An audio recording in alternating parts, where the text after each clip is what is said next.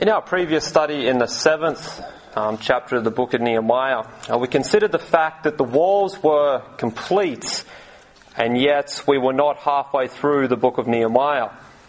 And we determined that the reason for this was that there was much work left to be done. But the focus would now change from the walls to the people, from material to the spiritual.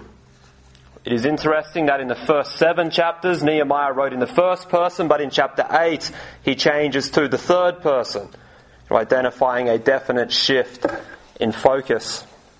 And what we have recorded in the text is how the spiritual work was undertaken, the laying of the spiritual foundations.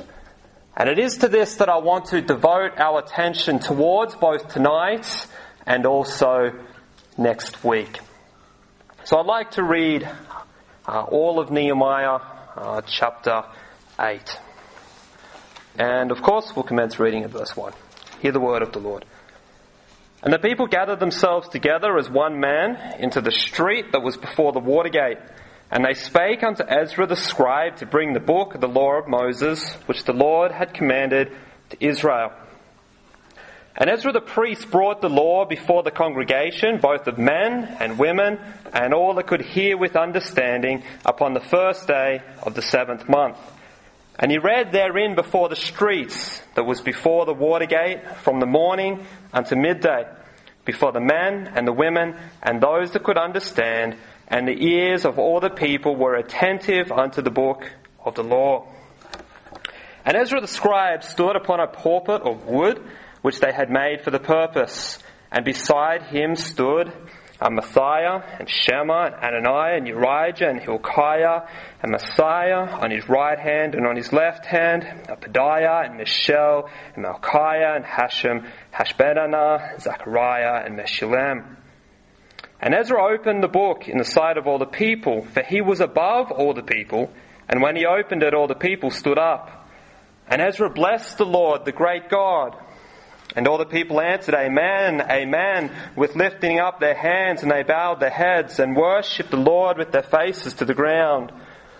Also Jeshua and Benai and Sherebiah, Jamin, Akab, Shabbethai, Hodiah, and Messiah, Kelita, Azariah, Jozabad, Hanan, Peliah, and the Levites caused the people to understand the law, and the people stood in their place.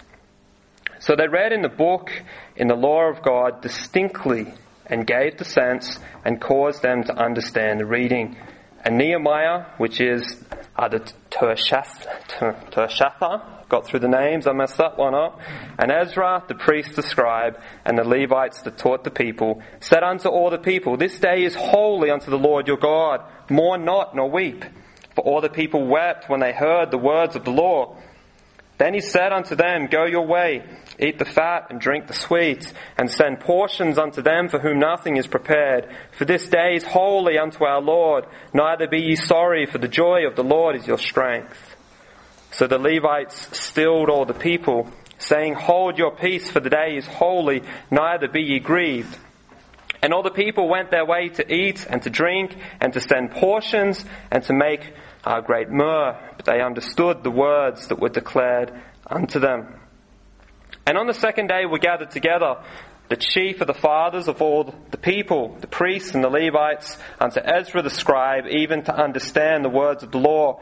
And they found written in the law, which the Lord had commanded by Moses, that the children of Israel should dwell in booths in the feast of the 7th month, and that they should publish and proclaim in all the cities and in Jerusalem, saying, Go forth unto the mount, and fetch olive branches, and pine branches, and myrtle branches, and palm branches, and branches of thick trees, to make booths, as it is written. So the people went forth, and brought them, and made themselves booths, every one upon the roof of his house, and in the courts of the house of God, and in the street of the water gate, and in the street of the gate of Ephraim. And all the congregation of them that were come again out of the captivity made booths, and sat under the booths. For since the days of Jeshua, the son of Nun, unto that day, had not the children of Israel done so. And there was very great gladness Also day by day, from the first day unto the last day, he read in the book of the law of God. And they kept the feast 7 days, and on the 8th day was a solemn assembly according unto the manner. Amen. And the title for the sermon this evening is The Problem of Bible Illiteracy. Let's pray. Our Father God, thank you for giving to us your word. Thank you that we can confidently believe that what we have recorded before us is indeed the Word of God. And we know that it contains exactly what we need. It's sufficient, it's relevant, it's necessary. Jesus made it clear that we are not to live by bread alone, but by every word that proceeds from the mouth of God. And we ask now as we come to the teaching of the Word that you would feed us. For we ask in Jesus' name. Amen. Recently a particular issue that is crippling the church, Christianity, and our culture was brought to my attention. And the suffocating agents that has been masterfully crafted by the wicked one, that has a tight stranglehold on the majority, is Bible illiteracy. I read some of these stats that prove the point that society is suffering from this deadly disease. These American surveys were conducted by recognized agencies, and I tell you that because some of the answers are somewhat ridiculous. Fewer than half of all adults could name the 4 Gospels. 60% couldn't name 5 of the 10 Commandments. 82% thought God helps those who help themselves is a Bible verse. One poll indicated that at least 12% of adults believed that Joan of Arc was Noah's wife. A group of graduating high school seniors were surveyed and over 50% thought that Sodom and Gomorrah were husband and wife. A considerable number of respondents to one poll indicated that the Sermon on the Mount was a sermon preached by Billy Graham. So this highlights the crippling problem within our culture. We don't know the Bible. But this is also true within the church. Christians are not being Bible people. One poll surveyed almost 3,000 regular Protestant churchgoers, and only 19% admitted to reading the Bible on a daily basis. And let's be honest, people always lie in surveys, so it probably isn't that high. Varying Bible Society surveys suggest that it is as little as 15% of regular church attendees read the Bible on a consistent and regular basis. And this is why biblical illiteracy is a problem in an epidemic scale, for there is a great famine in desiring the Word of God. And my friend, is it any wonder that this world is full of weak churches and weak Christians because the Word of God means so little? And many fail to fathom the utmost necessity of the Scriptures in their daily lives. Nehemiah, he knew the importance of the Scriptures. He understood that for the people to be spiritually restored, the Word of God needed to be proclaimed. He knew that the Word of God, through the work of the Spirit, is the catalyst of spiritual change. All spiritual revivals, whether individually, locally, or nationally, always begin with a renewed focus on the Word of God. And Nehemiah chapter 8 is a great illustration of this. There is a renewed focus on the Word of God, which through the work of the Spirit wrought a great spiritual revival which was necessary for this nation to flourish and prosper. This was the second and most important part of Nehemiah's mission. The walls had been restored, now the people needed to be restored. And it is the beginning of this that we will focus on this evening. The walls were finished on the 25th day of Elul, according to Nehemiah 6:15. This was the 6th month. And the events recorded before us, according to verse 2, occur on the first day of the 7th month. Now the Jews had two calendars, as you can see in that front chart. There was the sacred calendar and the civil calendar. The civil was the official calendar of the king, of childbirth and contracts, whereas the sacred calendar was from which religious festivals were computed.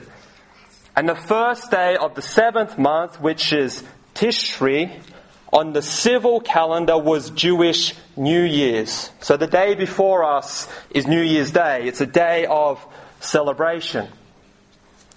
The 7th month is also significant, for it is the most sacred month on the religious calendar.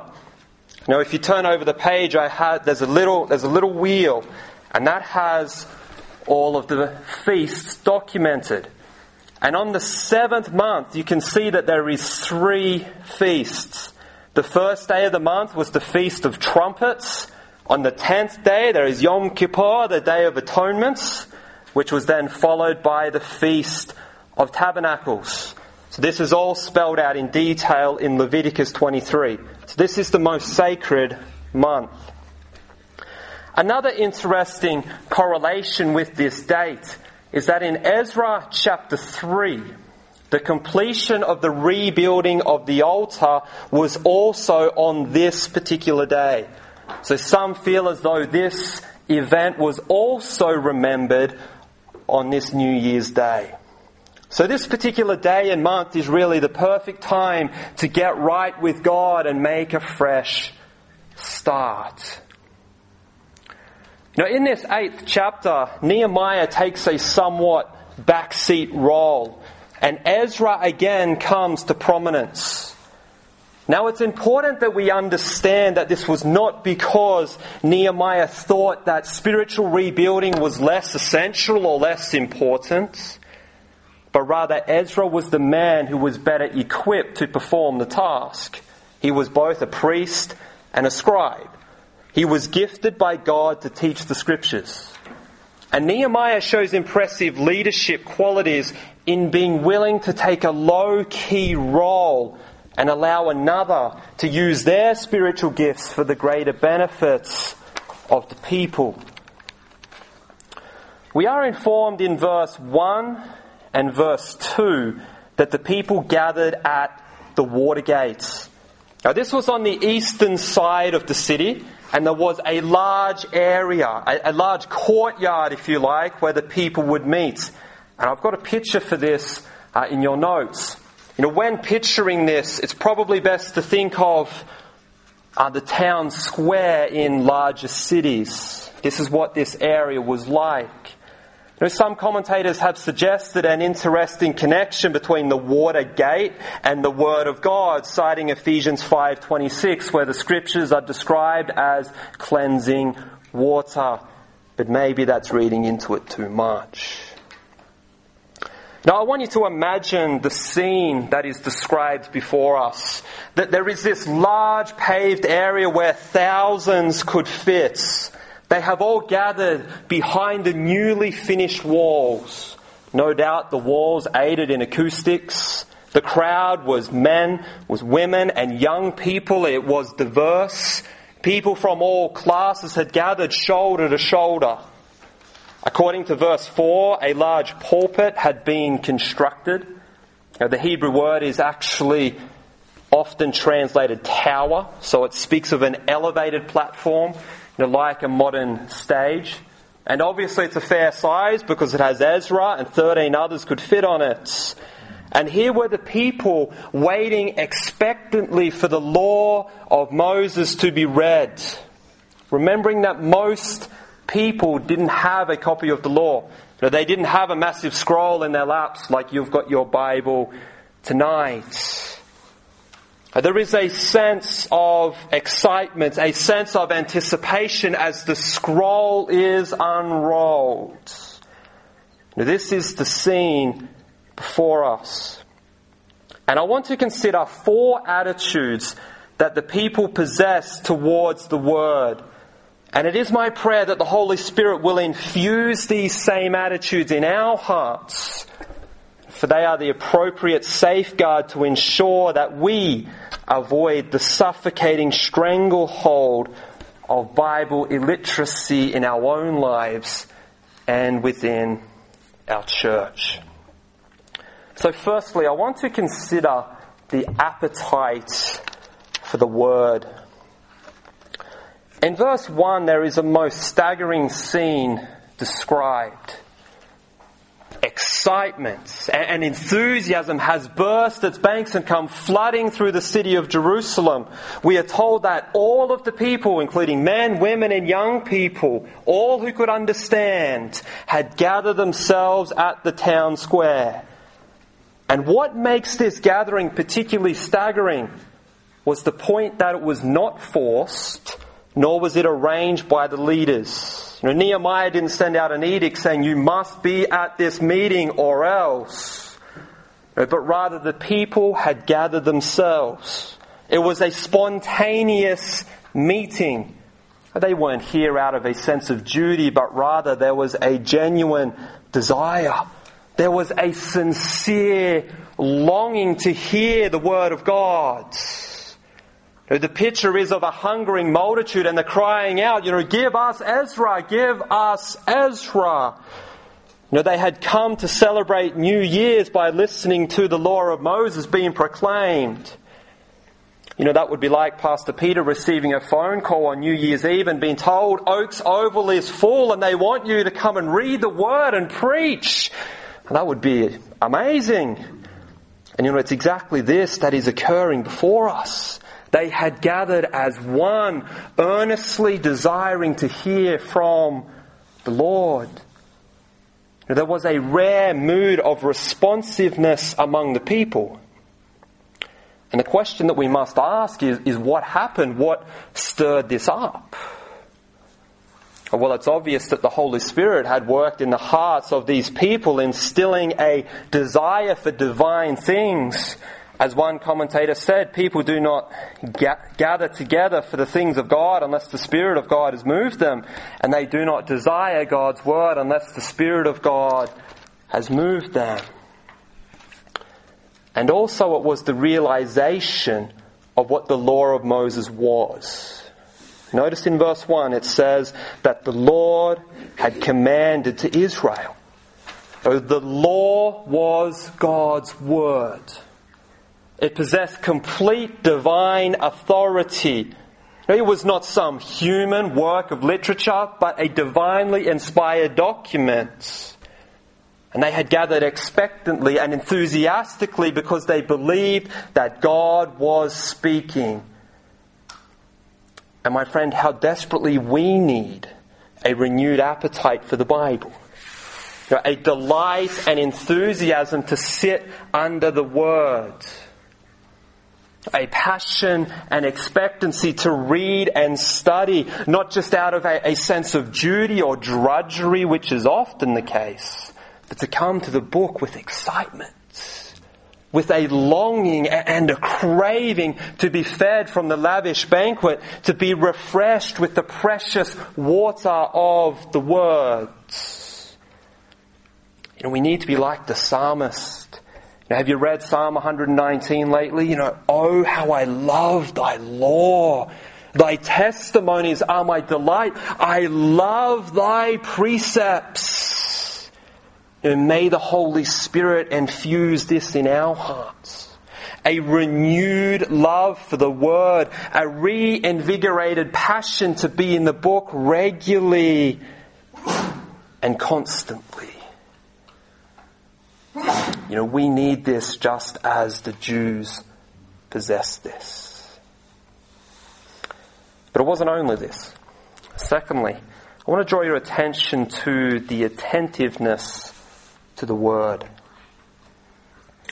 The genuineness of the gathering of the people is reinforced in this second point.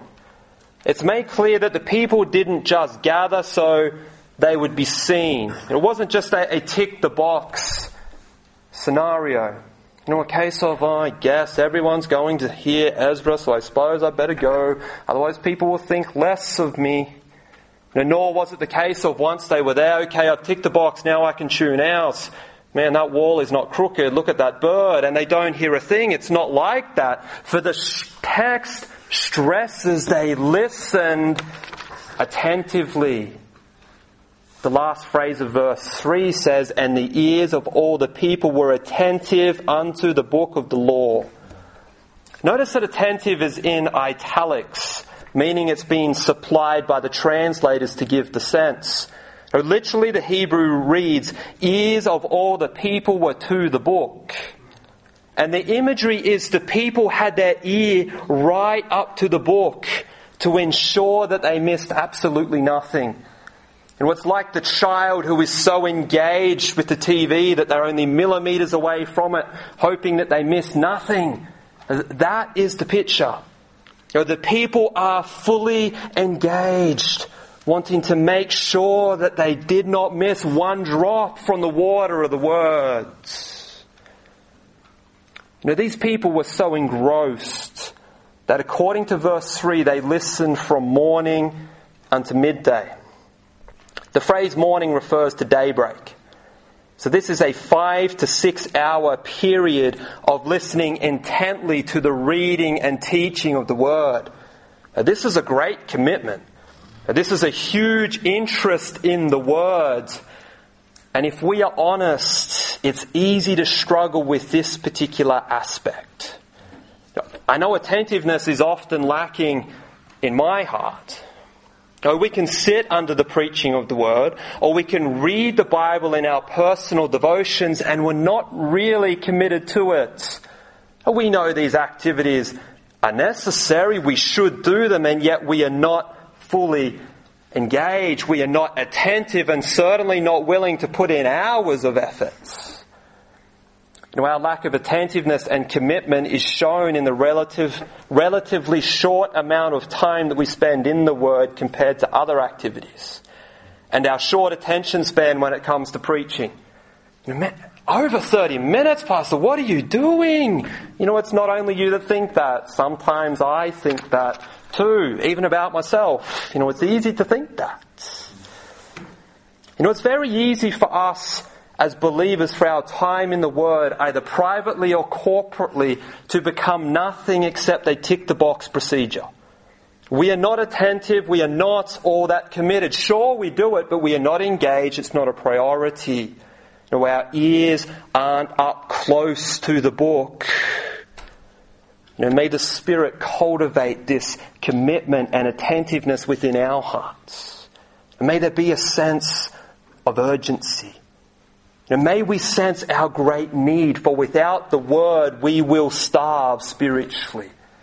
We need to be committed and attentive. Thirdly, I want you to see the admiration for the Word. In verse 5, Ezra opens the book, or more literally, he unrolls the scroll. And all the people see this. Remembering the pulpit we discussed before, Ezra was above the people. And as the scroll is unrolled, something amazing happens. All the people stood up. This was not commanded by Ezra. He didn't pass around some message telling the people, you must stand. But rather, this was a spontaneous reaction.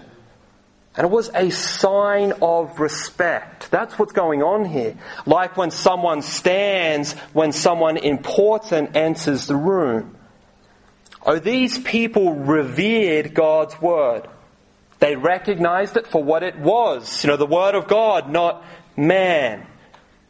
And it is interesting that there is no mention of them sitting back down. So perhaps they stood for the whole discourse, an amazing declaration of their admiration for the Word. There are a couple of points that must be stressed from this public standing for the reading of the Word. So number one, we don't have to stand when the Word is read to show respect. We must understand that. Standing for the reading of the Word is a practice performed by some denominations, and there's nothing wrong with that. In fact, we did it on Sunday morning. But it's important to understand that it's not commanded here. Ezra doesn't say, thou must stand. Nor does it say that anywhere else in the Bible, that the congregation must stand when the word is read or preached, or otherwise they are disrespectful. And I'm sure you're glad about that. But what is stressed before us is not the standing in of itself, but rather what that represented, that being reverence, that being respect, that being awe for the book. It is this that is required. And secondly, we must understand that it's not the book itself that is revered. Right? It is not the book, but the words of the book we are to reverence. And we do that because we reverence the God of the book. The people before us are not worshipping this scroll as some relic that we find in a Catholic church. They are not practicing what we call bibliolatry, and neither do we. This term is an English word derived from two Greek words. There's biblion, which is book, and latria, which is worship. And this term speaks of worshipping the book. In the Christian context, it speaks of worshipping the Bible, elevating the scriptures to the point that it is equal with God, and that is wrong. We would refute that as false theology. We worship the God of the Bible rather than the Bible itself. That's an important distinction to make. We respect the scriptures because it is God's word.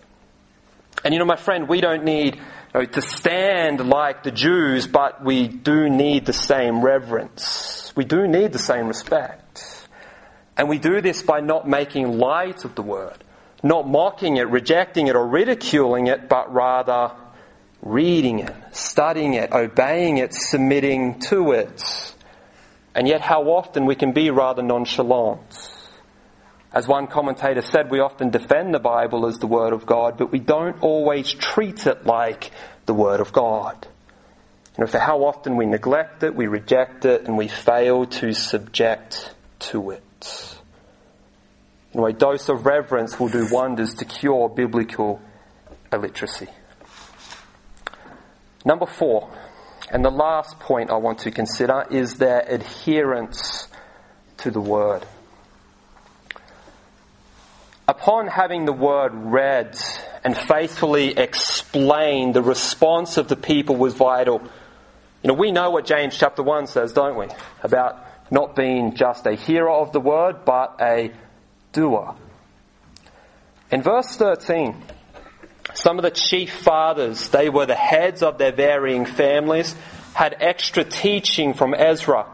And as they were taught, it became obvious that the Feast of Tabernacles had not been celebrated as prescribed in the law of God. In fact, in verse 17, we are told that not since the days of Joshua had this been observed. Now, this declaration presents a difficulty. Because if you have read the story of Solomon, the story of Hezekiah, or the story of Josiah recently, you would have read that the Feast of Tabernacles was observed. So how do we explain this? Well, the Feast of Tabernacles involved two distinct things. So number one, it was a time to commemorate the harvest. And number two, it was a time to recognize the wilderness wanderings after the exile from Egypt. Now, at this time, the people would build little tents out of branches and dwell in them to remind them of what it was like in the wilderness, which should have led them to give thanks to God for all that He had done. Now, in explaining why the text says this hasn't been commemorated since the times of Joshua, is explained like this. So firstly, some say that the harvest celebration had been remembered, but the second part, the building of booths, had been rejected since the time of Joshua. And this is why so much detail is given before us to show that the people made the booths and dwelt in them.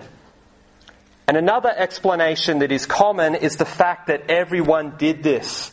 This is stressed in verse 17. All the congregation, this unity and this national celebration had been neglected since the time of Joshua. And this leads me to the point that I want to stress, the fact that the people obeyed the word of God. They read that they were to be celebrating the Feast of Tabernacles. And then they did what they were instructed to do. They were zealous to do exactly what God had commanded them to do. In our vernacular, they wanted to do His will. They wanted to be doers of the word and not mere hearers. And my friend, that is the challenge that we need regularly, isn't it? We are not just to read the word, but obey the word. That is the required response. If God said it, we will do it. That is the necessary attitude. And we must submit to and obey the word of God through the power of the Spirit in every area of our lives, for that is how we grow. That is the sanctification process. Remember the words of Jesus. Sanctify them through thy word is truth. And my friend, obedience is a necessity. Remembering obedience reveals love. Do you remember the words of Jesus? If you love me, keep my commandments. An appetite, attentiveness, admiration, and adherence. 4 necessary attitudes that we need to possess towards the Scriptures in order to avoid Bible illiteracy. Something that is crippling our culture. It's crippling the church, and maybe it's crippling you. For this problem to be resolved, there needs to be a renewed focus on the Word. And may the Holy Spirit cultivate that in my heart and your heart. May we lead the way. May we as parents and grandparents ensure that our families don't suffer from this by teaching the Word. And may we who are church leaders ensure that our church doesn't suffer from this by faithfully teaching the words. And may we make sure our own souls don't suffer from this, because, my friend, when we fail to read the Word, when we fail to obey the Word, what we lose is devastating. I want to draw your attention to the end of verse 17, which says, "And there was very great gladness." This was the result of them listening to the Word and obeying it. It brought them gladness. It brought them great joy. And this too will be our experience. It is my prayer through the work of the Spirit that a renewed sense of excitement about the Word would be cultivated within us. That we have a renewed focus on the Scriptures, for then great joy and gladness will come flooding into our hearts. The Bible is a precious book. It's a glorious book, for it is the very Word of God. It is powerful, it's transforming, it's relevant, it's sufficient, it's necessary. May we cherish it for the true treasure that it is. And much joy and gladness will come flowing out as we live in the Word. For as we are in the Word, we come to know the one who the Word is all about. Our precious Saviour, Jesus Christ. And who wouldn't want to know Him better and walk closer with Him? And my friend, that's what we will get when we are men and women of the book. Amen.